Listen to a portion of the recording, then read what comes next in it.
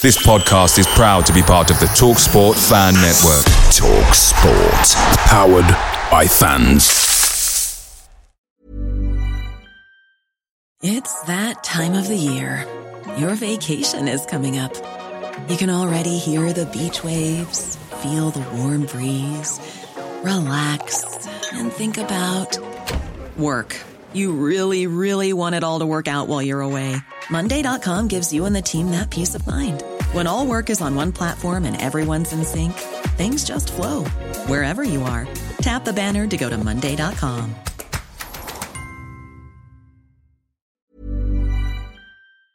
The TalkSport Fan Network is proudly supported by McDelivery, bringing you the food you love. McDelivery brings a top-tier lineup of food right to your door. No matter the result, you'll always be winning with McDelivery. Order now on the McDonald's app and you'll get rewards points delivered too. So that ordering today means some tasty rewards for tomorrow. Only via app at participating restaurants. 18 plus. Rewards registration required. Points only on menu items. Delivery fee and terms apply. See mcdonalds.com.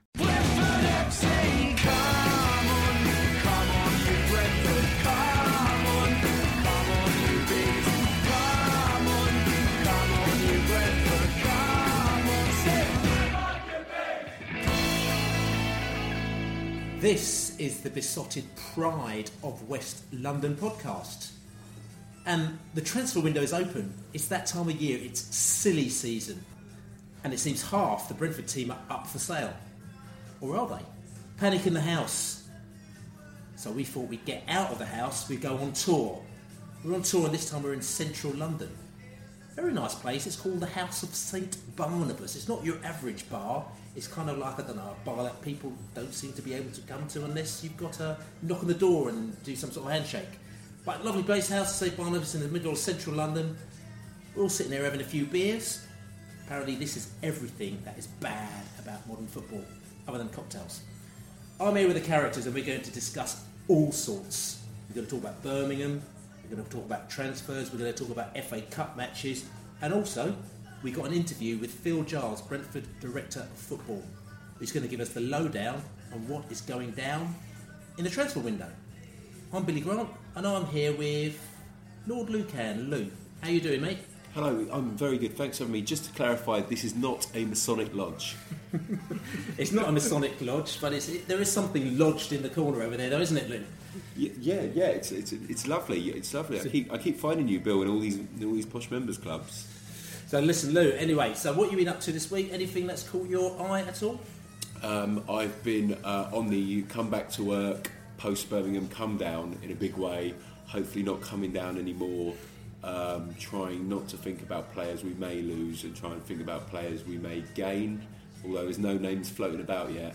Maybe that centre-back from Gillingham, maybe with that swap with Dean that everyone's talking about. Again, this is all internet talk and Twitter talk, and you never know what's happening and what's not happening. Mr. David Lane, we actually never met. David, yeah, it's only normally when I've done something wrong, someone calls me David. Well, you didn't hang out with us at the weekend, did you? We were at a party and you were being busy. You were being boring, mate.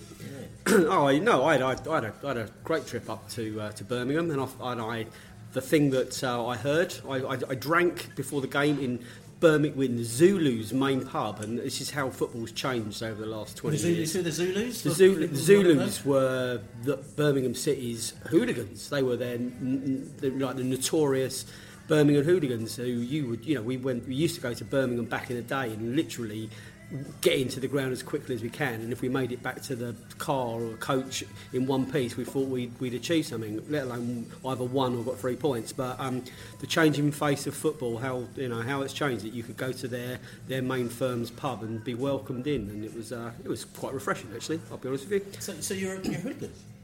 No, you know me, Bill. No, I'm a lover, not a fighter. That's against modern football, mate. Yeah, well, I'm everything bad about modern football. Jimmy Mack, it's lovely to see you back again, Jimmy. Happy New Year to you. How are you doing? Yeah, likewise, Billy. Happy New Year. Nice to be back on the podcast. Get the elephant out of the room. I didn't go to Birmingham at the weekend. Loyal. Embarrassingly enough. But I did see the highlights in the Football League show, which does make me as much of a Brentford fan as you. Indeed. So listen, and we've got the Allard. The Allard is back. Mr. Matt Allard, how are you, sir? Happy New Year to you. I haven't seen you, on the podcast for what, is it? Yeah, Happy New Year, Happy New Year. It was... I did the pre-Christmas one, so I've been... Yeah, he was there, you weren't there. Yeah, I was there. Forgettable. It was a Bambi on Ice Ice podcast. Yeah, and while you were on ice, I was on water, so sailing down the water in Yorkshire somewhere. But this week, mate, I mean, what have you been up to? It's been that sort of... Saturday turned into quite a long day, really, and Sunday was recovering from that, and then it's been back to work. I haven't got my phone at the moment. I've got this sort of lone phone, so actually I feel a bit detached from everything that's going on as I'm Canos phone. Yeah, the Canos phone. Yeah, so I'm loath to put too much stuff on there, and so I'm, maybe a bit out of touch. But I've heard enough to be able to join in tonight. That's good. Well, listen. Anyway, we talked about Birmingham. We don't want to talk about Birmingham too much because it's a little bit of a kind of, 23 years and we still can't beat them at St Andrews. But what we'll do is we listen to what the fans had to say at the pub, and then we'll just have a little discussion afterwards, then we move on to other things. Not much happened in the first half or much of the second half, really, apart from John Terrell with a really horror tackle. I was kind of shocked with Terrell, actually. Really nasty challenge, but... yeah, the performance wasn't really good enough. We started playing in the last 20 minutes as if a switch went on, and we started really playing and went after them. Got hit by a sucker punch, defensive errors hurt us at the end. It was an even game throughout. It could have gone either way. It livened up in the second half. Our goalkeeper made the balls up, give you the equaliser. Indeed. Brentford were always in the game, and it was always really, really close. I thought it was 1-1. So we're chuffed to actually sneak the winner. Yeah, very disappointed. Two centre-back mistakes, two goals for Birmingham. I thought Judge had a really off game today, and as did Tarkowski. I thought the team looked slightly off the pace. Birmingham were nothing special. That was at least a game we should at least have drawn. I think we'll be really disappointed. That was definitely 3 points dropped today. Yeah, I'm sort of getting a bit bored of not getting a result against Birmingham. They're not a great side. They're generally there for the taking, and we somehow managed to find a way of losing these games. And I think it's a bit disappointing. To be honest, I thought throughout the first 45 minutes, I thought I could only see us getting 3 points. I couldn't really see where Birmingham were going to come into it. But I also recognise we had some limitations. We weren't as sharp as we have been. There were players that maybe just weren't quite on it today, and I'm sort of struggling to work out why.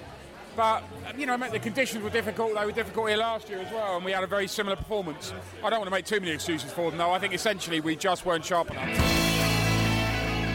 So that was what the Brentford fans and the Birmingham fans had to say after that match. Disappointing, 23 years and we still can't beat them, and especially the rivalry that used to go back in the days where we always wanted to beat Birmingham City. I know for some people that was a bit of a gutter, but boys, we don't really want to go too much into this game, but all I want to know is that there must have been some positives and negatives taken out of this game. Lou? Well, £20 to get into an ex-Premiership stadium is fair play to Birmingham for that. I thought the weather matched Birmingham perfectly, grey, wet, tepid, and bless Harley Dean trying to sodomise James Tarkowski in an effort to block that move that resulted in the winner. It's that old adage: do we lose the game trying to win it, or do we shut it down? Do we want Rosler, or do we want Dean Smith? I don't know. I want Dean Smith actually, and it wasn't an awful game. It was an awful pitch and an awful ref, and probably the clearest red card I've ever seen this week. Probably. Yeah. So I'll go that far. Yeah. Dave, other than you and your Zulu mates that you were hanging out with, what was the positives and negatives for you? Positives were that we still tried to play decent football in phases. I thought on the flip side of that, we got too easily got dragged down to Birmingham's style, and it didn't seem like we'd learned anything from last year, where they pretty much did the same to us. Rowett's style of football is effective for them, but it's just, you know, someone said this week if they were playing in your back garden, you just draw the curtains. But you know, it just shows you we just don't. You know, it's the kind of football that we don't want to watch. Another plus, I thought Goggia looked all right when he came on. I thought he looked quite lively. You know, but again, I think that was at least a draw we threw away, but probably 3 points. We just weren't ruthless enough. Jimmy. Yeah, from the comfort of my armchair, I mainly follow the game on Twitter, and you know, so I can't really say a huge amount about the game. But was Damari Gray on Twitter during the game? His Leicester fans to Vardy? Yeah, maybe. But you know, I think the positive you can take from it is that for another away game we've lost in the last minutes, we were the aggressors, we were the team pushing on for the win, and I don't mind losing if we are going to take that mentality. Yeah, unfortunately you can't win them all, but we seem to be playing it the right way still. So, you know, unlucky there, but not too down. Matt, positives. Hoffman scored, and he scored a goal that I think he'd been criticised maybe a week or two before for not scoring a very similar goal when he didn't get on the end of something that he could have. So fair play to him. It was a proper striker's goal, wasn't it? Off the goalkeeper, and he was first to it. Off the goalkeeper. I'll give him that. Negatives, just about everything else really about the game.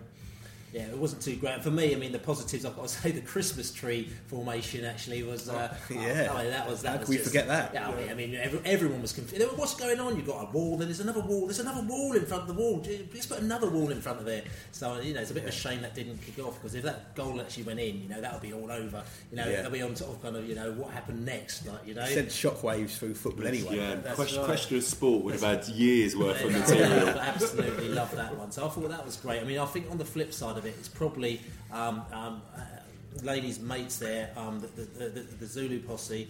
I just think that, you know, the stadium was quite more guessed, obviously till they scored, but, you know, and it just goes to show you again, you move into a stadium, lovely stadium, or it's all right stadium, it's probably slightly older than these newer stadiums now, or redeveloped stadiums, but the atmosphere was absolutely dire for a lot of the game, and it just kind of makes you really worried about what will happen when the tide changes and you move to somewhere else and it doesn't quite work out, and you can find yourself in a bit of a morgue. And I just thought, you know, to be honest, you say you don't want to watch their football all the time, but also you don't want to be sitting in that stadium, you know, with that terrible atmosphere. So the transfer window is open and things have already gone a little bit berserk. So we thought we could sit here and pontificate and make things up, but instead of pontificating, making things up, we'll actually talk to a man who knows a little bit about what's going on at the club. We got with us Phil Giles, the Director of Football. Phil, how you doing? Good, Billy. You all right? I'm not bad, mate. I'm not bad. My heart's a little bit jittery the last few days. I mean, I've got no idea what's going on. We're not going to have any players left by the end of the week, are we? Yes. We'll still have a lot of players at the end of the week, if not all of our players at the end of the week, Billy. I don't think it's going to change very soon. It's tin hat time, as it seems to be going off at Griffin Park. I mean, how busy it has been the last few days? It's been not any more busy than normal. We've had some conversations, we've had a few emails, but I'm pretty relaxed about it and quite happy there's interest in our players, because it means we're doing very well. There's rumours floating around about Judge, about Tarky, about Toombs, Dean, Hotter. All these players are going to be off. I mean, the fans are asking, do we want to sell? Nope. We want to keep our best players. We've got Sheffield Wednesday coming in. We've got all sorts of people coming in. Is there a time where you might say, we're going to sell to you? Well, every player has a valuation. So the best example I can think of being a Newcastle fan is when they sold Andy Carroll for 35 million, which was, I believe, if I'm not mistaken, one of the top 10 highest transfers ever paid at the time. And he played 6 months in the Premier League. So I think at some point there becomes a valuation which you think, can we do more? Can we do more with that money than we can do by having this player in our team? And that's what we look at. I mean, the last window, we saw Andre Gray, Moses Odebarju, Stuart Dallas. They went for money, but that made us FFP, which is financial fair play compliant, which in effect meant that we didn't have to sell. So, I mean, I know that you said we can or we can't, but why are we considering bids for these clubs if we're looking to go up? Well, we're not considering them, but the fact is that if the money is too good to turn down, then we have to look at, it comes down to if we can sell a player for X million and get a better player for the same price, then it would be, that's what we'd look to do. Selling players isn't good for fan morale, and surely it isn't good for team morale either. Again, it comes down to which player is sold. Do you replace them? Who comes in as a replacement? Does it improve the overall level of the team? So, for example, we sold Andre in the summer. We got in very good money, I thought, at the time for Andre. He's done well at Burnley, but we're still scoring goals. The overall level of our offence isn't really affected by that. So, still pretty happy with that. The way it panned out.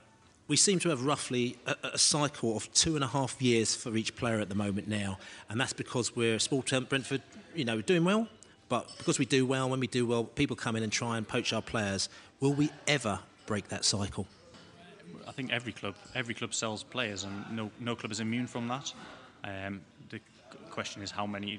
Are you selling a lot of players, or are we selling a handful of players? We're always going to sell players. There's always going to be one or two are going to go every window, because you can't add without selling a few. Otherwise, the squad and the wage bill just gets too big. So, I don't. You talk about that cycle. I don't think that that's going to change. I don't think it'll change any club either. There's a theory to say that looking at Brentford at the moment now, maybe it's better for us to bring in players in January, bed them in over the next 3 or 4, 5, 6 months, so that they're ready to go for next season if we're not sure whether or not we're going to go up now. I mean, is that a theory that you adhere to? It depends if the player is available and what the price is. So if a good player is available now and the price is right, and it's not inflated by being a transfer in January, then we might look to add the player now, ready for, well, not just next season but this season. Again, also depends on the age of the player. Is it a player who's developing? Is he young? Does he need time to bed down, or will he come in and play like a Ryan Wood, say, who came in and was pretty much from the off playing very well?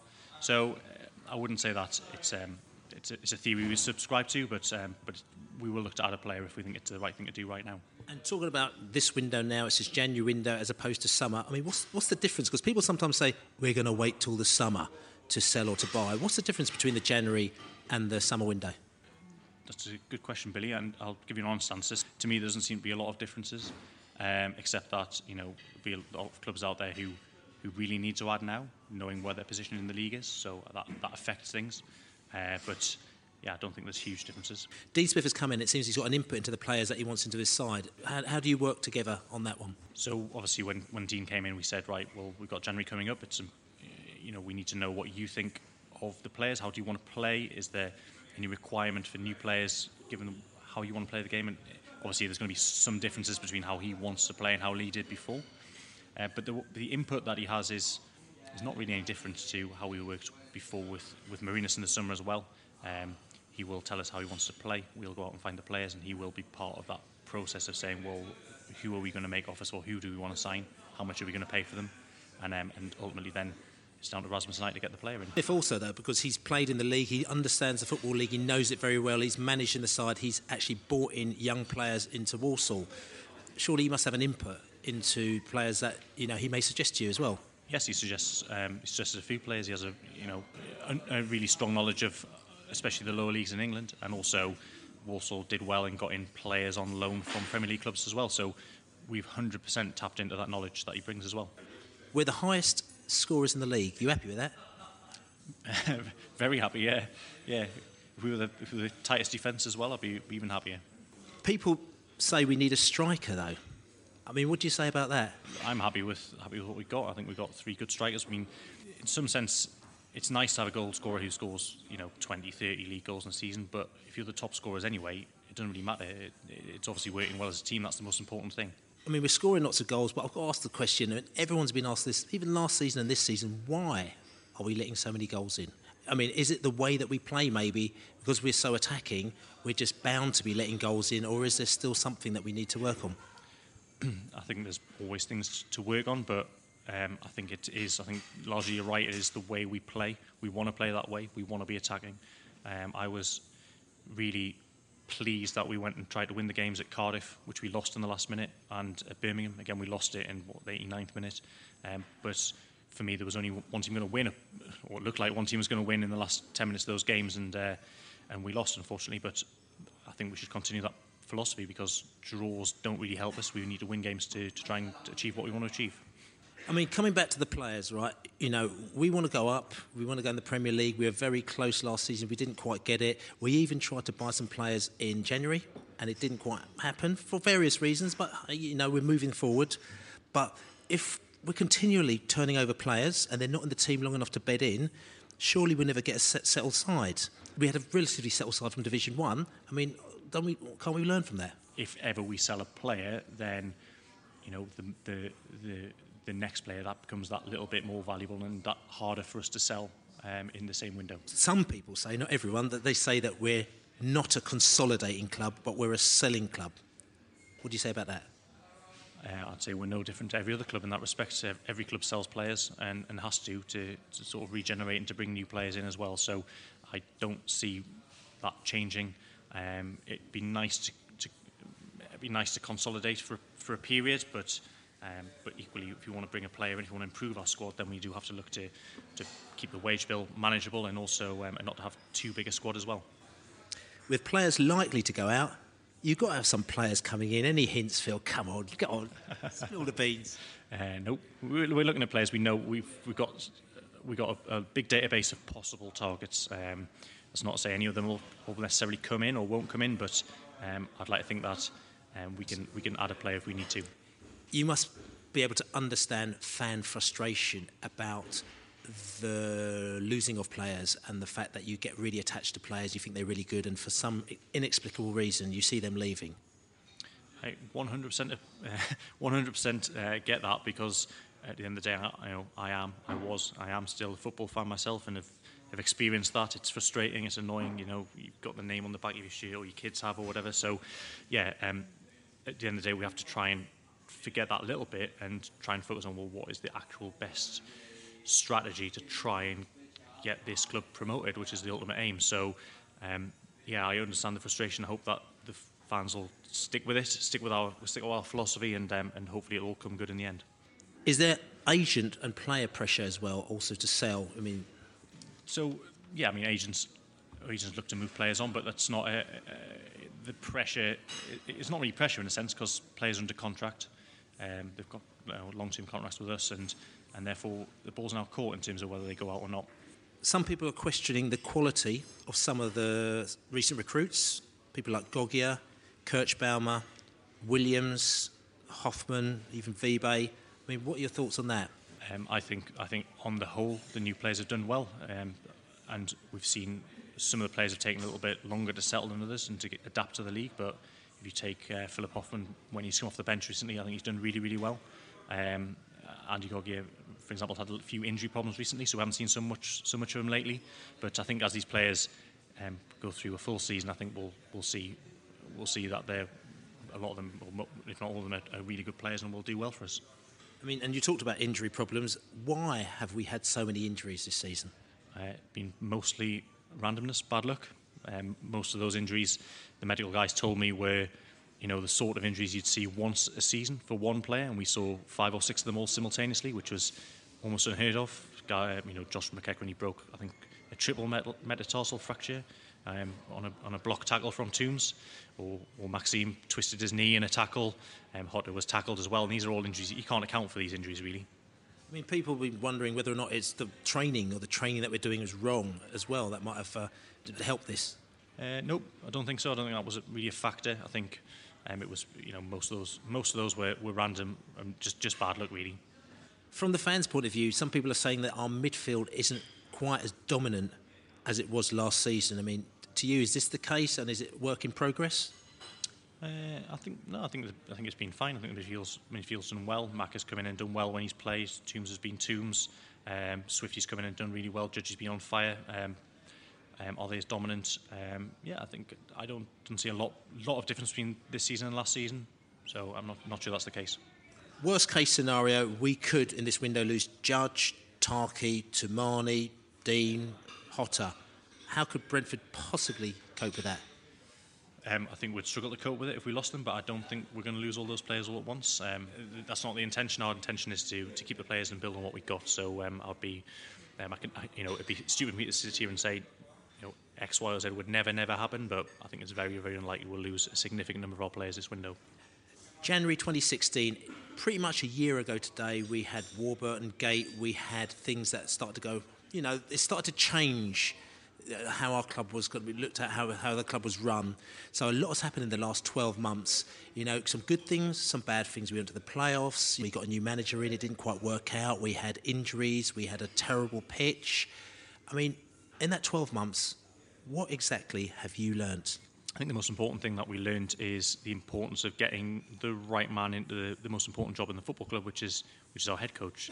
And I think in Dean now we've got someone who has been hugely impressive since he came in, and I think we can now build on that. We've got a lot more stability now moving into the new year, and we can build our club around that. Thanks, Phil, for that's actually quite a good insight into what's happening at Brentford, and let's hope that you can actually get some sleep, a little bit of sleep over the next few weeks. What do you mean? I hope so. I'm going to be in bed with my phone turned off, really. No, and thank you as well for my second place in the Festive 50 recently. That was one of the proudest moments of my life, and thanks for the trophy as well. Appreciate it. That's all right. That's no problems. Okay, cheers, and nice one. So really interesting interview there from Phil Giles. Again, there's only a certain amount of information that he'll tell you, so we have to sit here and we have to pontificate ourselves to work out exactly what he was and he wasn't saying here. So, I think the most important thing, because we're sitting here, all of a sudden it's gone off, it's like, oh no, they're after Judge, they're after Tarkowski, they're after our players, and we're thinking, this is going to be a nightmare. We come to another window and teams are just basically taking the players that we've developed over a period of time. And we asked Phil pretty straight, we were pretty blunt, are they going to go, what's going to happen when we sell these 5 players? And he said it's very, very unlikely that those players are going to go in the window. And I think the players that he's talking about is pretty much probably Tarkowski, Dean, Judge, Tamani and Hotter. So he says, and it puts our heart at rest to a certain extent. Okay, they're not all going to go, but maybe some of them will go. So who do you reckon is the most likely player or players to go in this window? Montel Moore. I heard he played for Birmingham the other day. He got on his moped up to the Midlands, and I don't know how that went. Does anyone know how he got on? He got to 30 mile an hour. Like that. Oh yeah, he got 3 points. He got 3 points, but not during the game. Yeah. So the Montel Moore thing is a different scenario, and I think that the days are probably numbered for Montel at Brentford, which is a bit of a shame.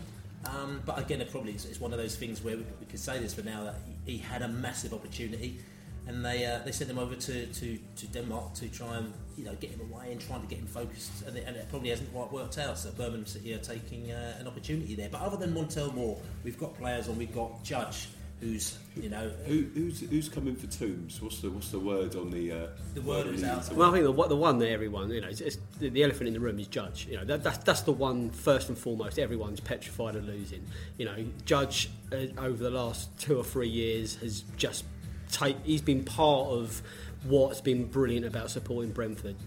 Alan Judge scored the goal that sent us up. Alan Judge is like the driving force. He's been given this amazing free role where he can kind of pretty much do what he wants, and he's kind of flourished. He's everywhere on the pitch. He sums up what all the good things about being a Brentford fan probably for 18 months, 2 years. I can't believe we got him, and I can't. I'm so delighted that he's worn the red and white stripes, and I'll be gutted if he goes. So there's a we hear that there's a bum fight over him. There's a couple of teams in for him. But doesn't he sum up? I'm going to call it mathematics or Benenball. Doesn't he sum that up though? As much as he is the archetypal out of favour at a bigger club, he does. And we get him for cheap. He has 2 great years, 2.5 great years. Gets himself internationally recognised. And is now going to go for what, maybe 10, 20 times what we paid him? But it's you still got to feel for people that are going to be gutted when he does go. And all right, Dave, we know you got a Judge on the back of your shirt at Christmas. Okay, so but there are players who may go this window who have represented our club brilliantly. You know, if Toombs goes, then again he's been exceptional the last 2 seasons. Tarkowski and Dean, we're still a bit leaky at the back. If either of them go, they'll be missed. They'll need to be replaced. Each plus there's a minus too as well, and we've just got to hope that we keep unearthing these stars, because the system only works if you can find the next star.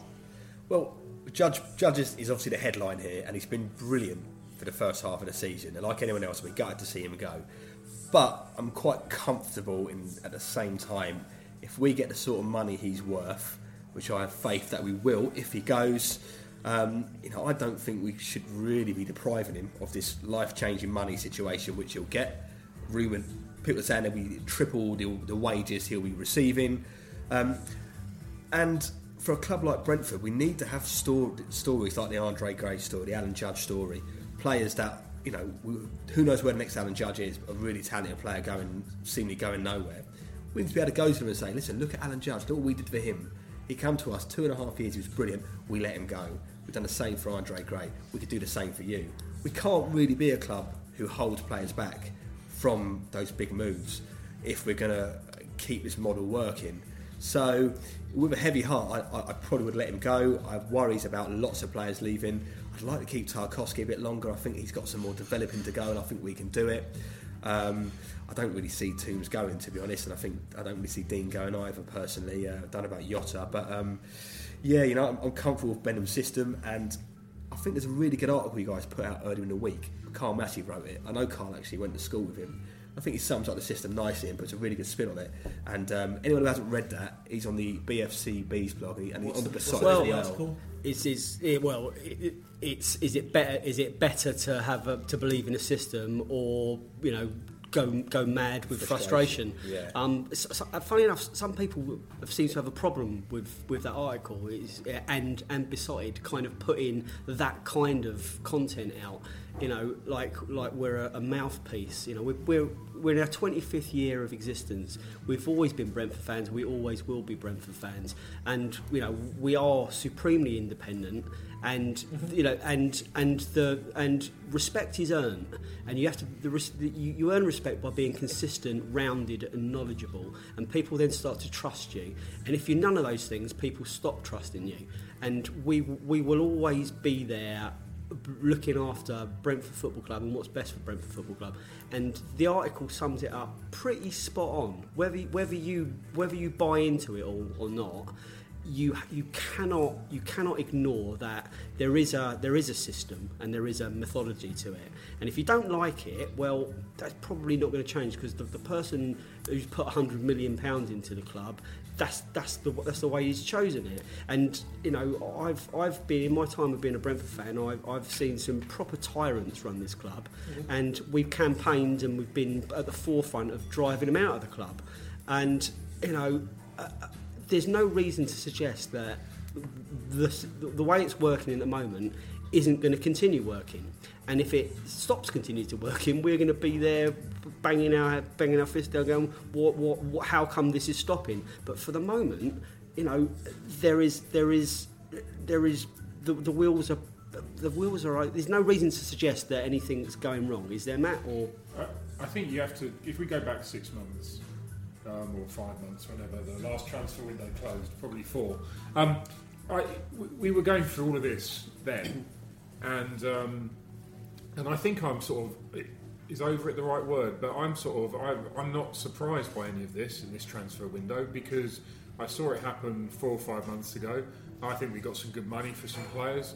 One or two I might not want to let go, but so be it. And then we did see we saw that sort of down curve, but I think that was for different reasons, because we have seen that the players can play, and at the moment they are, I'm not convinced we're going to finish in the top 6 by any stretch of the imagination, but they have been in the last 2 or 3 months playing easily top 6 football. So I'm sort of thinking that this is the way we're going to be, and I'm kind of, I think I'm there now. I remember I did have a sort of a moment of panic last season, and sorry, not last season, during the last transfer window, but I've sort of come around the other side, and I'm really quite surprised everyone's so surprised, to be honest. I mean, it's interesting what Phil said. I mean, we asked him straight up, are you going to sell these players? Do you want to sell these players? The club's gone, no. I mean, and I think the question, even for myself, is because you're trying to work out when is the cut-off point, right? As to when you sell, when you don't sell. Is it because you get enough money?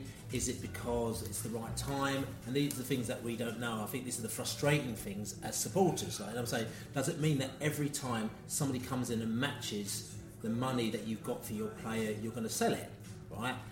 So say, for example, with Judge, to be quite honest with you, yes, he has been offered, from what I've heard, 3 times his wages, and we've heard that from our Sheffield sources, so basically he's got a lot of money out there, but Brentford, he's got a contract which they've got to honour, but at the end of the day is that kind of like put a price on which they believe is the right price, and Sheffield have to match that price. Now, whether or not they will or not, to be quite honest with you, I'm actually not quite sure that they will. And that's kind of like the safety factor that we put in. You almost go, tell you something, if you really want him, this is how much he's cost, because this is how much he's worth to us, because by the time we sell him and then try a couple of players out, a couple of them will work, a couple of them might not work, blah, blah, blah, this is what we want. Okay, that's what it is. But if they meet that mark, you can see how it becomes a real tough one. This is where this January transfer window doesn't really work for us this year. Last year we were in a stronger position to go for promotion, where we hear that we wanted to invest in this transfer window because we're a bit off the chances of us going up automatically are very marginal. The chances of us reaching the playoffs are slim-ish. This time last year, the chances of making the playoffs were good. The chances of reaching the automatic promotion were realistic, and for one reason or another, the squad wasn't strengthened. We did, there was a desire, I hear, for this time last year. This year, there are other clubs that are in the position we were last year, better position than us, and they're thinking, actually, we stand a good chance of getting promoted. We're going to go for it. So we're up against teams that want to spend to get promoted, and that does weaken our position to maintain our best players. It's unfortunate. I mean, I don't really want to see. I don't want to see anyone go, really. Although I will honestly say, we have been. Everyone at the club has been saying that we're too lightweight at the back and we leak too many silly goals. So the defence does need sorting out one way or the other. And if we were to lose one of our defenders, that might help force that situation. Again, that is interesting because we see it in black and white. And again, Phil explained it to us. Whereas he said that sometimes people think that because you're leaking goals, it's all about your defence, but sometimes there may be actually a defence and a midfield situation here where you actually kind of you haven't got the communication or things aren't working between the defence and maybe the defence and midfield. So sometimes it's very easy to blame the defence. Let's be really honest. The team as it is, the team that turned out at Birmingham on Saturday isn't good enough to get promoted as it currently stands. So some change needs to happen. So there does need to be a mix-up. I think Judge is one that you'd always want to keep. Jota, we will always love Jota, and I personally keep him. But his wife's heavily pregnant. We don't know what else is going on there. His boiler's broken. His boiler's broken. I know his boiler's broken. So it's almost like an opportunity as well. We can't keep everyone. Always. The other question I'm going to say to you, and I know that the competition, but the other question to say to you is that isn't it also a matter of time? I mean, Brentford, when Uwe Rosler came in, Uwe Rosler took over and he brought these players in, and the first season, they were all right, and they were finding their feet, but it took 2 or 3 seasons to find their feet again and do the business. And with us, especially as we're bringing these new players in, we're always sort of like, is there a situation where we're always trying to find, and is it a case that we need to... That's a really good analogy. So we had like Shay Logan, then everyone's going, why have we got rid of him? Then we've got Odebaggio, who's like untried, but then why have we got rid of him? Then we've got Colin. So the midfield is weaker this season. I think in terms of there is an issue there, but we've got to solve it.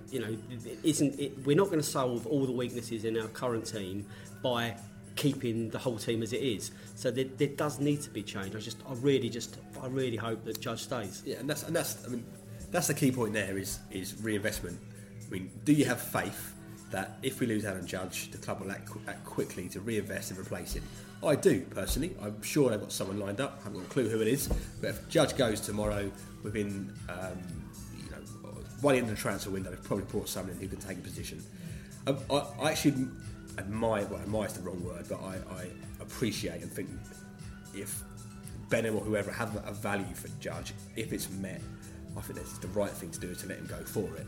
You ask QPR's directors how they feel about not selling Charlie Austin for 15 million now in August when they could have taken it, how they feel now, what would they have done differently. You don't know what's around the corner.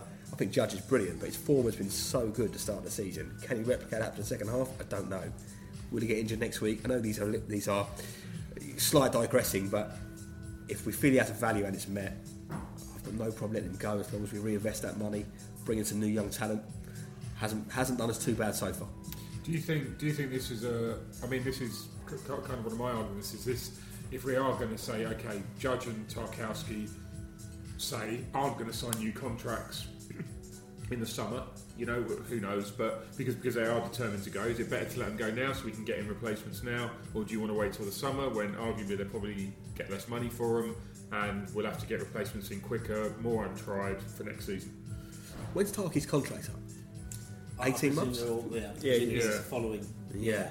I mean, like I said earlier, that's the one that frustrates me. I'd let Judge go now, really, if the value's met. I still think Tarky can become better under us and can become a better player. This year he's come great strides, I think. I think he's really taken control of that centre half position. Again, and this is just a knowledge thing. I know for a fact, because we spoke about this for last year, I know that Tarky is one of the highest rated players at the club. And this is at the time when we were actually selling Andre Gray, because I know that at the time that Fulham actually bid for Tarky, they were up for him, and they just cut it off, said no interest, because I know that Tarky is one of the highest rated players at the club, and I know that they don't want to get rid of him. But then this is the thing where it's hard for you must be us to get our head around, because you sort of think, right, we don't want to get rid of him, so somebody comes and bids 10 mil. Is how important? 10 mil is quite a lot. Okay, a 7 mil. How important is that 7 mil as opposed to the idea of getting another player in and then bleeding him in and spending 6 or 8 or 10 months trying to get him up to speed, as opposed to, because if the aim is to get to the Premier League in a year or 2 years' time, sometimes you do need a bit of stability. We're talking about that turnaround with Bill, and he said he understands it, but I suppose as a smaller club, we can't help having that turnaround. And I think it's a vision thing as well. We all have to look where we've come from over the last 5 years, and how many really popular players that we were kind of quite upset about losing at the time, including people like Harry Forrester. There were players that we thought were kind of indispensable, but they've all been replaced. Some immediately, and some it's taken a stopgap until you get that. But we've moved forward incrementally or in leaps and bounds over the last 5 years, and there's no reason to suggest that growth isn't going to continue. And we can't get too wrapped up in individual players when the history of the football club is, it's 126 years now. It's going to be here for another 200-300 years. We can't press a pause button and go, this isn't as good as it gets. This isn't as good as it gets. And unfortunately, maybe it is, Dave. Maybe it is. This is the case. Look, I love it. Our golden football boots are too tight. Our Evo Pros or whatever. We're complaining about our highest league position for half a century not being good enough. We've had 4 years in a row where we've finished higher than before. We've had the club actually overtook the players, to springboard. I think the new ground should be called the springboard or something, the stepping stone, because that's the plan. I think we should have a 2-year plan to promise everyone that comes to the club, if you stick with us and you fall into line, then you'll be a better player with better options moving forward. We don't want any hangers-on or anyone dropping down the league for a payday. We don't need that. That's not our niche, our angle. It's not our style. It's not our style either. And we want to keep playing. Is that not blind faith? Well, it is if you're in the bottom 3 at Christmas and you still think plug away pluckily with Vibe up front on his own, but we're not. we've got enough points to be safe this year. We can kick on. I dare say, we could have a very tough fortnight, and we could probably know if the playoffs are out of reach, and we could actually have a couple of months to experiment. Oh, it is going to be. It could be a really tough fortnight. What I was going to say was the point about the players, about Tarkowski. I'm hoping some of the players. I think some of the players, like Dean and Toombs, are actually a very good fit for the club. We're a very, very good fit for them, and this whole the boy who cried transfer, this idea that every window that opens, certain players or their agents are putting stories out immediately. It might come back to haunt them. We had a bit of the curse of Rosler, when we had Addy Amy, Simon Moore, Forrester going, thinking they were better than the club. The club overtook them. They were on the bench at teams below us within a year. And I actually think sometimes some of our weaknesses are part of our strengths. Because we do lead goals, that means we have to attack more. And it's kind of like if you're gonna beat us, it's probably going to be 2-1, 3-2. And I think the time to worry is when clubs don't want to sign our players. Exactly. Yeah. I want players that want more out of their career. Not happy to settle, not happy to sit on the bench. Players are looking up. Currently we're victims of our own success. It's a nice position to be in, really. I think, and hopefully we'll be better positioned maybe this time next year when we go. We're gonna improve. We're gonna go and raid other clubs. Well, who's to stop Swift or Canos being the next judge? Kicking on, we had Judge on loan. I really like that approach. Try before you buy. It's a really good idea. There's no quantity. I think the only time it's ever, Toombs, he went off the ball a bit, came back. I think James Wilson was, when we were going to sign him, and he got injured. And then Alan Bennett. I think Alan Bennett. There we go. That was the last time it didn't work. So we've had Forshaw, Bidwell. We've had Judge all come through. It really does work. It's a good formula to use. Prosvich. Moses Adamola. So, but anyway, just coming. You talked about earlier about elephants in the room, and you mentioned it as well. We've got to talk about Hotter.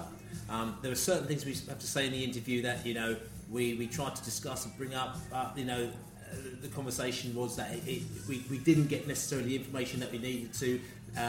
Hotter is one particular example. What we're talking about because we let you know that apparently Dean Smith has got a press call tomorrow, and he's going to be talking about the Hotter situation tomorrow. We mentioned the fact that Eibar and possibly Real Betis seem to be in loan for Hotter. We want to know if it's true, if it's not true, what the score is. We said that Dean Smith will be talking about it, so if you check out the club tomorrow, Dean Smith will be talking about the Hotter situation. But for us, we could actually only sit here again and pontificate and speculate amongst ourselves. Hotter, one of the best players and the favourite player of the fans last season. Fans will be actually devastated to see him go because we think that he represents what Brentford's about. New Brentford, player that no one had any idea about last season. Who's that Hotter guy? You got next minute, boom, he sets the league alight. He's doing these mazy runs. He scores a late goal against Fulham. Gets injured, unfortunately, at the beginning of the season, so doesn't play for a lot of the season. Gets his place. He's replaced by Canos to a certain extent, who's come in for 3 months to take place of Hotter, and then he's come in and he's had a bit part to play in the team at the moment. Now, if these rumours are true, what's going on, do you think? Well, the Sherlock Holmes in us, you look at his Twitter feed and he's sort of making friends again with previous teammates, and there's a can't wait to see you soon again, and the emoji is a football and a wink, and 3 tweets below that is his heavily pregnant wife who's about to go into labour and any day, week now. Being a dad and being someone who's lived a bit, you realise that when your wife's about to give birth, she wants to be surrounded by her family and be close to home. And the high-rise flat in Brentford isn't near her mum and dad, so it's a luxury apartment. It's a luxury apartment, I'm but sure. But the boiler's not working though. So I mean, there's a lot going on. There's a lot going on. So Winter Wonderland. We'll see what happens. But again, as you say, Bill, is an example of how the Brentford system is unearthing these players. You can't say this system's not working, and then every time there's an example of it working, you ignore it. There's a dozen examples of how the system is working. Why should we doubt it? Can I stat you there? Outstat me. There is the league table of teams, the Ofsted performance table for 2015 came out of every English league team, we are 21st. We've got, from every single game, we've got 1.6 points and 1.6 goals, oddly enough, which is quite a healthy ratio. Guess I'll buy the next pint for who guesses who's the team below us in 22nd in the whole country. In the whole country? In the whole country, yeah. Fulham. Franchise of Fulham are actually 15th bottom in Stoke. the whole. No, almost. And Leicester? No. Middlesbrough. No, Chelsea. Chelsea.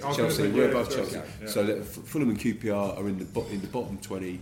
We are, we're top of the West London Mini League. So yeah, it's a very healthy situation. I'm just trying to add a bit of.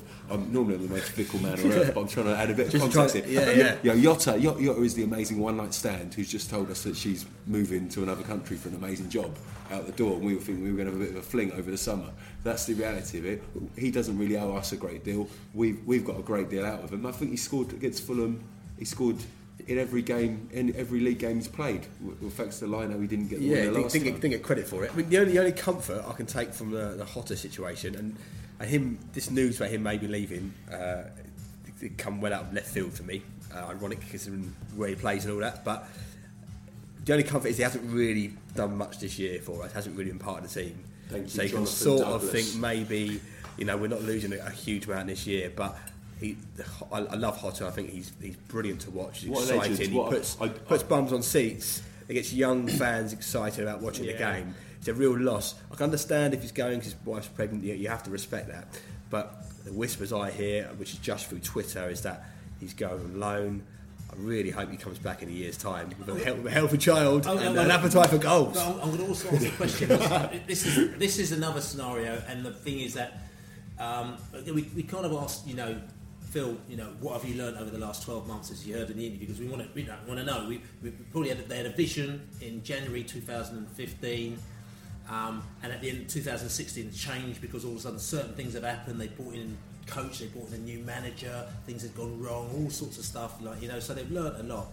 And I'm thinking, you've got the Hotter scenario, which is a great player, but we're pontificating here that wife, baby, maybe home, family, somebody to be with the baby, someone to be with the baby and stuff like that. These are important things that you have to look into when you're making a decision about getting a player as well. And you know what I'm saying, because it's fertility stat? Well, no, it's not the fertility stat and stuff. But it's just kind of like Do we still test players on their home lives and their attitudes and stuff? I heard that rumour a couple of years ago that we look into temperament, we look into where they live. I mean, the thing about Tarkowski, he's a northern lad. He's from the northwest. A move to Burnley would be ideal. He's probably still on the Jaeger bombs out and about in Deansgate of a Manchester evening, So that's the reality. And the reality is, when you're signing continental players, there's a chance that they might want to go home. There's so many factors in life. Yeah. You just don't know what's going to happen. But from my personal view on Yotta is he was a link between Brentford and Brentford reaching the Premier Division. He was a Premier Division player playing for us last year, and we will be a weakened club, weakened squad without him. Can we cope without him? Of course we can. There is life without any single player.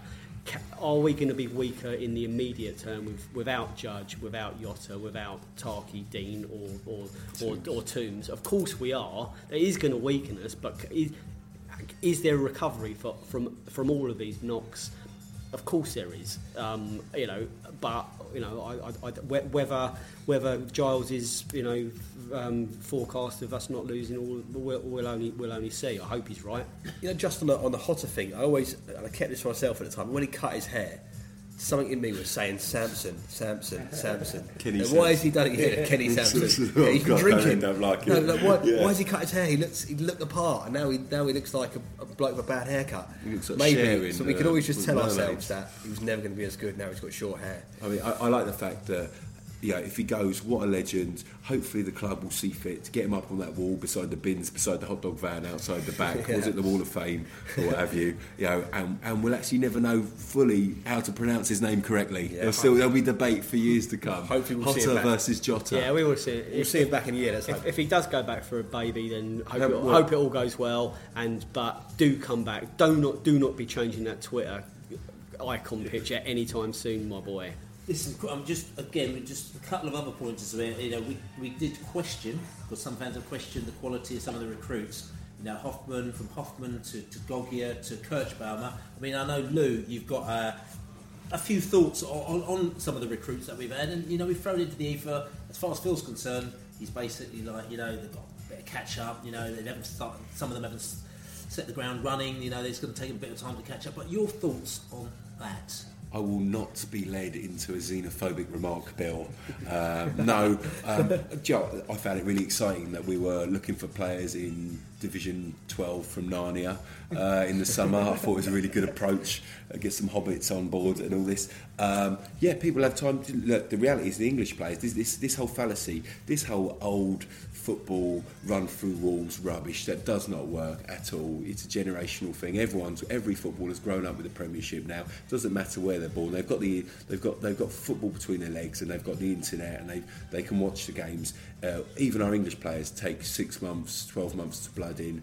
The idea is that I suppose we don't. If we've got 5 first teamers up for grabs, that we don't drop them all in and then blame them. We do. Unfortunately, we did that at the Oxford game. We did that with a few youngsters. We've got a youth system that is not fit for purpose at the minute. We've got a scouting system that we'd say is pretty fit for purpose. We probably do just about better than what we don't do, which is better than most clubs. A lot of clubs, look at Charlton, they've got one good signing last year, the guy from Copenhagen. They've been terrible since. They've re-signed that Johnson pensioner from Birmingham out of desperation. So compared to other clubs, the scout system does well. I don't think it makes a difference if a player's foreign or not, if their personal life's set up. Who wouldn't want to be a young lad, earn money, live in London and do well? I want all our players to be young and hungry and always asking for more. So fair play to Dean and Tarkowski, because I'd rather that than someone who's happy to sit in the reserve team and play each week and steal a living off us. Well, I mean, one of the things that stood out from the very personal email that I got from Phil Giles just before Christmas was the fact that he told me that Brentford were all about taking risk. That was part of our USP was we're risk takers. And we aren't going to get it right every time. We haven't got it right all the time at any stage in the 40 plus years that I've been supporting them. No one gets it right every time, but we are trying. And if they're not good enough, they don't tend to hang around long enough. That long rather. So no club gets it right every time. Look at the Liverpool team at the moment. They're blowing hot and cold. Man United, Man City. There are no clubs. No matter how much you spend, you don't get every signing right, and not every performance is perfect. And I look at Liverpool with Andy Carroll. That's a great example of a signing gone wrong. But I've always said, I'm happy to watch Brentford lose if they're trying to win or they're trying to play well, and that's we're not perfect yet, but maybe we'll be better next year. So guys, I'm going to ask one final question from this whole thing here. Obviously we asked Phil at the end and he told us what his thoughts were.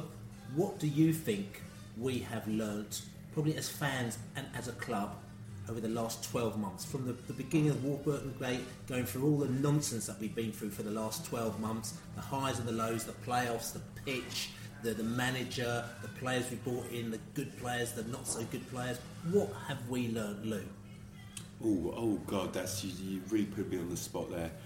We've learned that we tend to play more in a black kit than a blue kit, despite selling a blue kit in a club shop, which is an odd decision. Don't outsource your pitches. Yeah, and I think the comms team helped us find out how corporate hospitality has been taken up, which was vital for my fanship. If that's even a word. Wow, God, I've come up with something new. We've learned new words. Fanship. What would Lovejoy say? No, I think it's important to have a bit of context.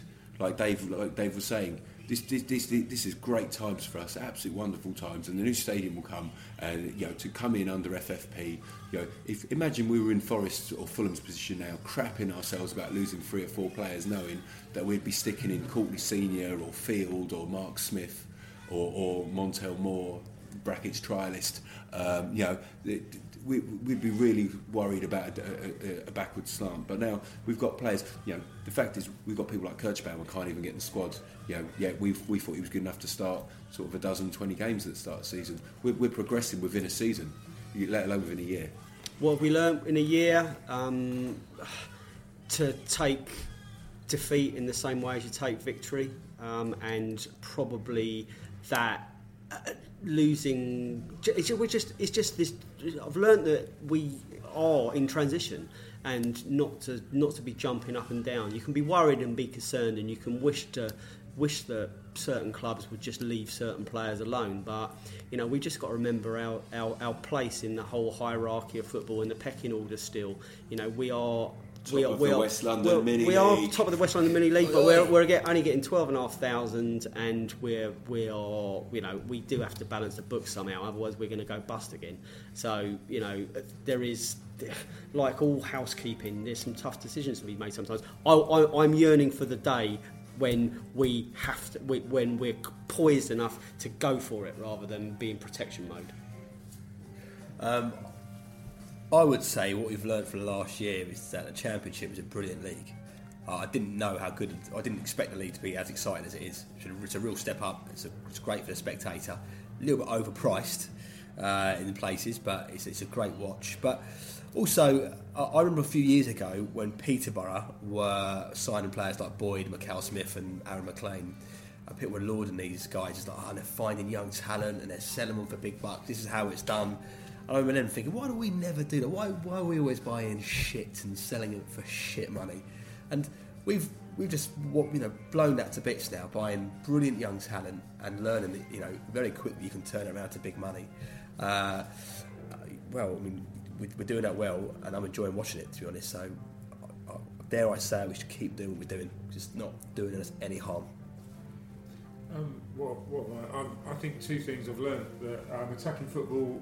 And let's call it proper football, but tippy-tappy, passy football that some people have a go at, but that can work in this league. We saw it with Bournemouth and Watford. We've played it, we've been effective doing it. That's great news in this league. But on the downside, I've also learned that, and I think we've already touched on this tonight, that we need to get something going with the academy and stuff, because I don't, apart from one player, I don't really see anyone coming through from that, and that's a bit of the jigsaw that we have to fix, because this could have been the opportunity now. If we do sell a couple of players for one or two to step up, ready to show they're ready for next season, and unfortunately, I'm not quite sure that's going to happen. I think for me, I think that we learnt a massive lesson post Warburton and going into this Dykhouse and Carsley Smith situation, where it isn't necessarily as easy as it may be on paper, and I think that Warburton did bring a lot, which we all know about. We're not hanging on Warburton, we just say brought a lot to the party, which you know about. You've got to address with contacts and knowledge, and I think that we realised as well how important that was, because when you've got it within your setup, sometimes you don't know it as much. We tried a few things which on paper may have been great but didn't work out.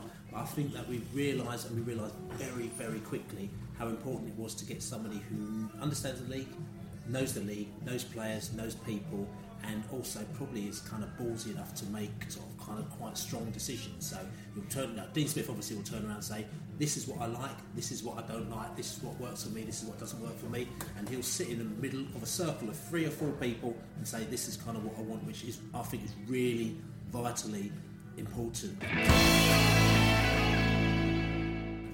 So Saturday cometh, and down the M1 we'll be welcoming a load of Walsall fans. 1,600, they sold out their allocation.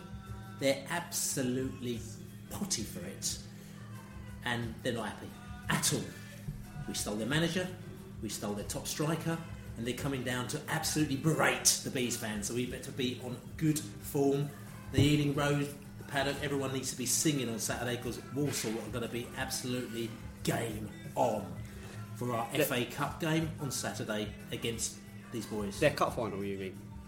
Well, yeah, in effect it is their cup final. I mean, they don't care in the division below us. and now we're actually the big boys. Or would you say it's their final cup game?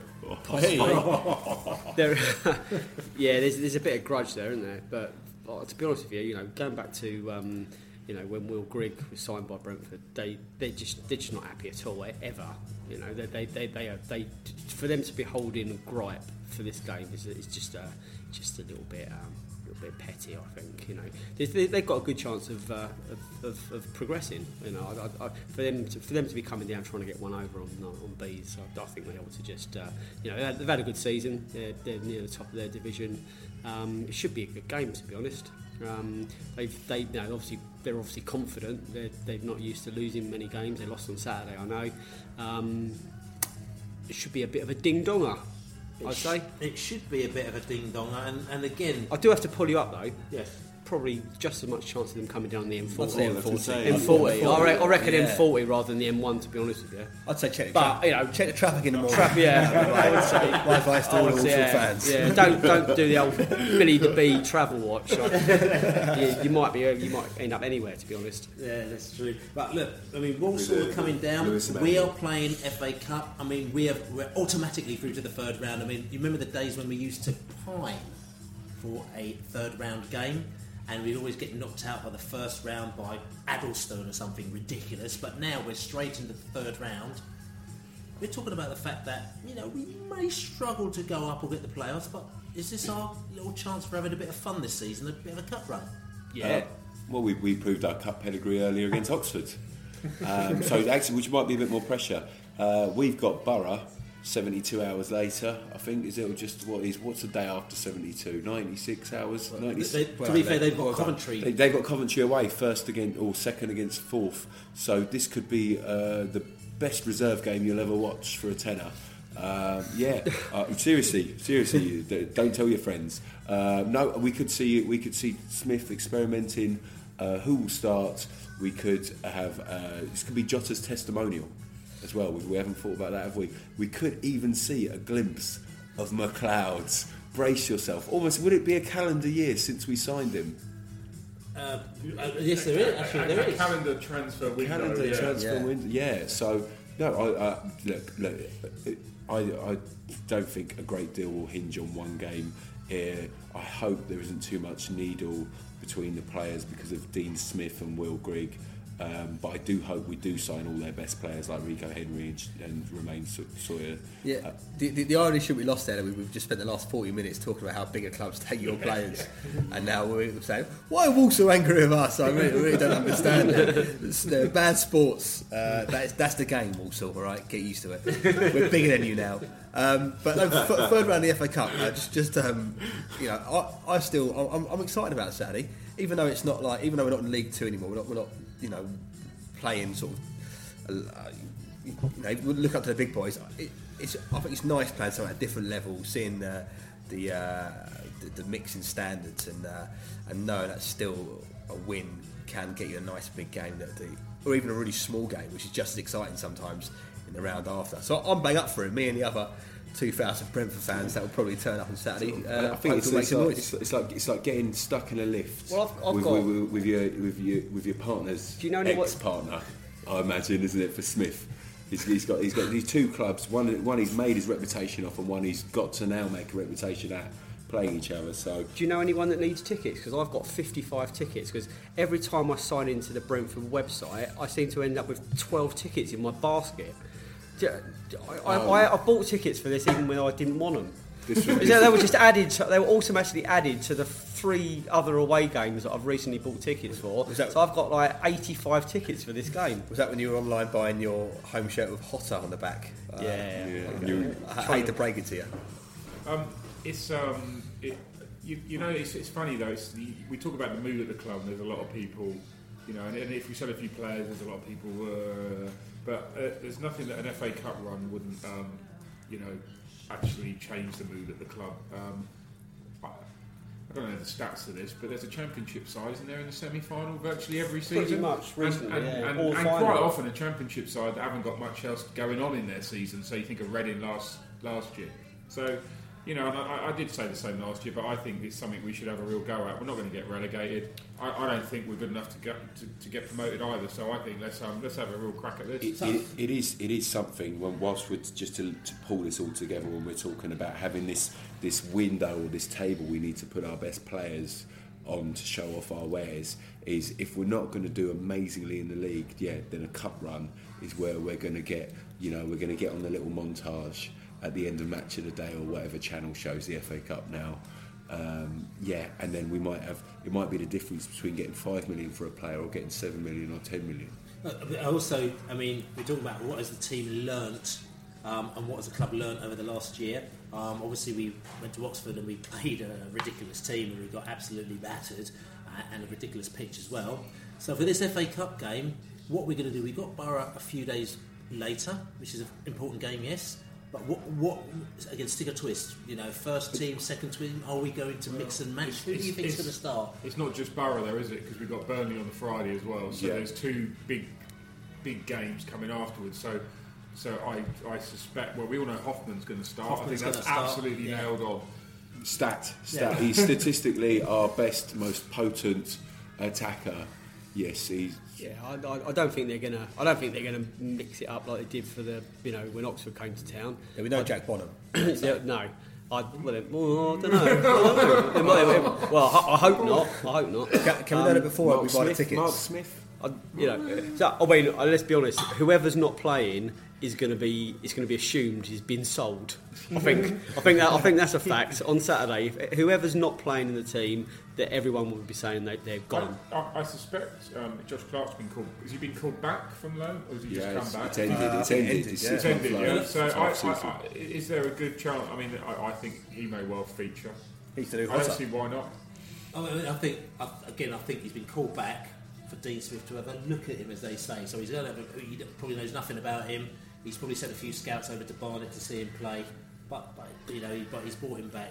But I mean, I want to say the scenario is that I just want you guys. I mean, you think about the FA Cup. When Brentford were not a very good side, the FA Cup was the highlight of our season a lot of the time, and we've had quite a few decent moments in the FA Cup. And I'm just wondering whether or not, as a Brentford fan or just as a regular fan, just going around the table here, what has been your best FA Cup live moments of the match that you've been to? It could be a Brentford game or a non-Brentford game. Lou? Right, petty grudge out of the way. I got dragged to the cottage in, I think, 93-94 by my cousin who supports Fulham, and they lost 1-0 to Shrewsbury. So, yes, take that. One that is non-Brentford, actually. I went to a North London derby at Old Trafford in about 2000 or 99 when Wickham played Liverpool, and the atmosphere was absolutely amazing. And people talk about this 39th game abroad. Well, we had our own one then with the semi-finals, and I think it's such a shame that Wembley has this sort of boring little routine now. I think the idea that 1 year it would be in Newcastle and then at Villa Park, then in Cardiff, then in Liverpool. I think it's great, and it's really selling football to fans who might be getting disillusioned or sick and bored of the Premier League. It's real, this idea of the semi-finals having to be at Wembley and that taking the sheen off of it. Yeah, we probably get as many teams. Some Premier League teams like Chelsea probably. How many times have they played at Wembley in the last decade? Maybe 20 times, more times than England. Yeah, so anyway, it's my happy moment has turned. My happy memory has turned into a rant about modern football. My favourite FA Cup moment is I'm going to have to make it Brentford related. It's Blackburn away in the cup run. Knowing that we were in the quarterfinals after Blissett had got those 2 goals. I mean, that was a very, very special day. Probably up there with the recent highs of getting promoted back to the Championship. I did really enjoy Chelsea at home as well, and I did enjoy the build up to Chelsea away. And I've been to a couple of FA Cup finals where I thought the atmosphere was pretty poor, to be honest. So yeah, mine have been. But I have to share a dream. I had a dream, and I have dreamt fairly recently, that Brentford have played in Europe properly, not Anglo-Italian. And so Europa League for Brentford next year. So I think we'll be finalists, and we'll lose to someone that's in the Champions League, and we get there by default. So Brentford are going to be runners-up in the FA Cup final this year, and we're going to lose to Man City, who are champions. Keep dreaming, Dave. But my memories would be probably a brilliant Martin Allen year, obviously, when we beat Sunderland. That was a great game, and the draw at Southampton was excellent. The goal from Isaiah Rankin always sticks out. It was a great goal. Come back from being 2 down as well. I think we thought we'd lose like 7-0 when we were 2 down after 10 minutes or something, and the comeback was brilliant. But when I think about FA Cup games, one moment sticks out. It's a bit depressing, really. It was when Leroy Rossini was the manager, and we were playing Doncaster. They beat us. I think Fola Anabuji made his debut. And at the end of the game, Leroy Rossini always comes across a really nice fella. I never met the guy, but he come across like a nice guy, just out of his depth. Was walking from the tunnel, Braemar Road, from the dugout to the tunnel. You mean the Green Mile? The Green Mile, as it was for him. And he was just getting absolute dog's abuse from everyone. Things thrown at him. People were venting. 4-0 defeat in a row. It was I think we lost the Crew a week after. But it was really hard to watch. Ironic that he's now one of the lead pundits for the FA Cup. Yeah, he is. Hopefully he learned something that day, a hard lesson. But it was really hard to watch, and it was like deep seeing the guy so out of his depth. And I always thought that whenever I about to give both barrels to a player of the opposite team or a manager, I always think of that moment of Rossini walking down a tunnel. And then I abuse him anyway, naturally. I thought you were going to say, whenever I go into work and do a job half-heartedly, I just hope there isn't 10,000 people watching. Do you know what? I miss quite a lot of these because I don't mean to whatever, but I go away quite a lot in January, and I remember the Sunderland game vividly. It was in the very early days of the internet and being able to listen to a football commentary on the internet, and I was in a hotel, and I think the only place you could get the internet was in reception. So I do remember like a massive shout out and jumping around in the reception of a hotel in Cape Town, and people looking at me like I was a lunatic. There was another game that I would have missed. I think we was it Grimsby, and if we beat them, we would have played Chelsea or something. And it was Oldham. Oldham, was it Oldham? Yeah. But in that game, I knew I wasn't going to be around for the Chelsea game. So I was kind of, because I was going to be away, so I was kind of like, I didn't take that too badly. yeah, a bittersweet. But in terms of games I've been to, we got knocked out of the FA Cup, I'm sure a lot of people remember, by Kingstonian. I lived in Kingston at the time, so I decided to jump on the Kingstonian bandwagon for the next game. Away to Southend, Kingstonian won 1-0. The manager of Southend United that day, David Webb. Oh, really? Yeah. I think Lorenzo Pinamonte scored for Brentford against Kingstonian that day, didn't it? Another collector's item. And that was David Webb after Brentford as well. The B, and for myself, for me, again, this is the difficulty. You go around the table, then you're last one in line. For me, my big FA Cup moment again, like Laney, was Blackburn away. It was absolutely brilliant because I think also the things, because all that we were so rubbish, it was the first time we'd actually done anything. And we went on this coach, and we played Walsall beforehand, which is a good omen as well. We beat them in the cup, and then we went up on the coach. I did my first ever official, unofficial coach as well, which is the unofficial coach that I used to do. That went on for a number of years after that, and it was absolutely brilliant. The day out was brilliant. About 3,000-4,000 Bees fans behind the goal, the terraces, and it was just like, for me, it was like one of the best moments in the world. Better than Chelsea, better than all these other things here when we beaten them. Fantastic, we came back, and obviously we had Liverpool after that, which is a good day out as well. Fantastic, not as good as Blackburn. I look back on it. So for me, that was the best Brentford moment. But I'm also looking back because I've actually been to quite a few FA Cup finals, because I used to actually back in the day used to bunk into Wembley. Naughty boy as I am, like every single year I used to bunk into Wembley and see FA Cup finals. I was at the FA Cup final, Nottingham Forest, Tottenham when Gazza did his knee. I was at the Liverpool. I was at the Brighton one when I think they lost 4-0 to Man United, and Neil Smiley played for them. I bunked into that as well. But the one I bunked into was I bunked into Liverpool versus Wimbledon, as it was at the time. And I managed to bank into that, and I stood behind a guy with a massive banana in the Wimbledon end, and I was there and saved the penalty, won the penalty, and that actually was one of the sort of best non-Brentford FA Cup finals I've been to, because it was a real sort of underdog type thing where they beat Liverpool, and it was a good vibe. The magic of the cup, though, we're not the underdog anymore. That's like you said. We enter in round 3. This hardly any non-league teams in round 3 this year as well. So it's almost we're much nearer to these Arsenal and Chelseas and Man Uniteds now than we are to the Dovers and the Bromleys and the Whitehawks. Yeah. So what would you rather, looking up or looking down? It depends. It's quite exciting looking up, actually, when we used to do it back in the day. But listen, anyway, this has been good evening, lads, in the house of St Barnabas. It's against modern football, this. I just thought I'd let you know. But look, we've had a great evening chatting about transfers and Phil Giles and personal messages and players coming and players going and all this malarkey. But we're going to look forward now to Saturday, FA Cup at Brentford. Tickets are really cheap. When tickets are cheap, I will tell you about it, because as you know, tickets should be £10 to get in, £5 for kids. So, get yourself down there. That's how it should be. Football, 10, 15, 20 quid. Not all this 30, 40 quid nonsense, but we won't rant on about that. Besotted Pride of West London podcast. Check us on prideofwest.london. Subscribe to that. Go on to Audio Boom and you can subscribe there. Go to iTunes, you can subscribe there. Go to YouTube, Besotted Brentford, you can start there. You can actually get forecasts. Is that forecasts? Yeah, we doing match forecasts? Oh, we're going to do some match forecasts as well. This is the Pride of West London forecast. Lou, This show what are you is saying? not scripted. How dare you accuse it of being scripted? What are you saying? I'm saying an amazing 3-3 from two amazing development squads on Saturday, and then the winner gets Man City away. Laney. 3-0 Bees. I was going to say 3-0. We're going to go with that 3-0. 1-1. I'm going to go 2-0 to the Bees. Come on, you Bees, and we are going to go in the hat. We're in the hat on Monday. We're in the bag. What number are we, Bill? I don't know. Number 2. But listen, anyway, this has been great. House about St Barnabas.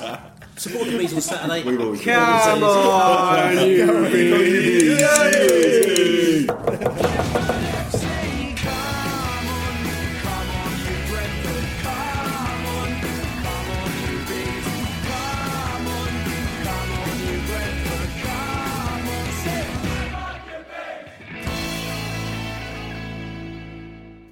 Away days are great, but there's nothing quite like playing at home. The same goes for McDonald's. Maximise your home ground advantage with McDelivery. Order now on the McDonald's app. At participating restaurants, 18 plus, serving times, delivery fee and terms apply. See mcdonalds.com. Planning for your next trip?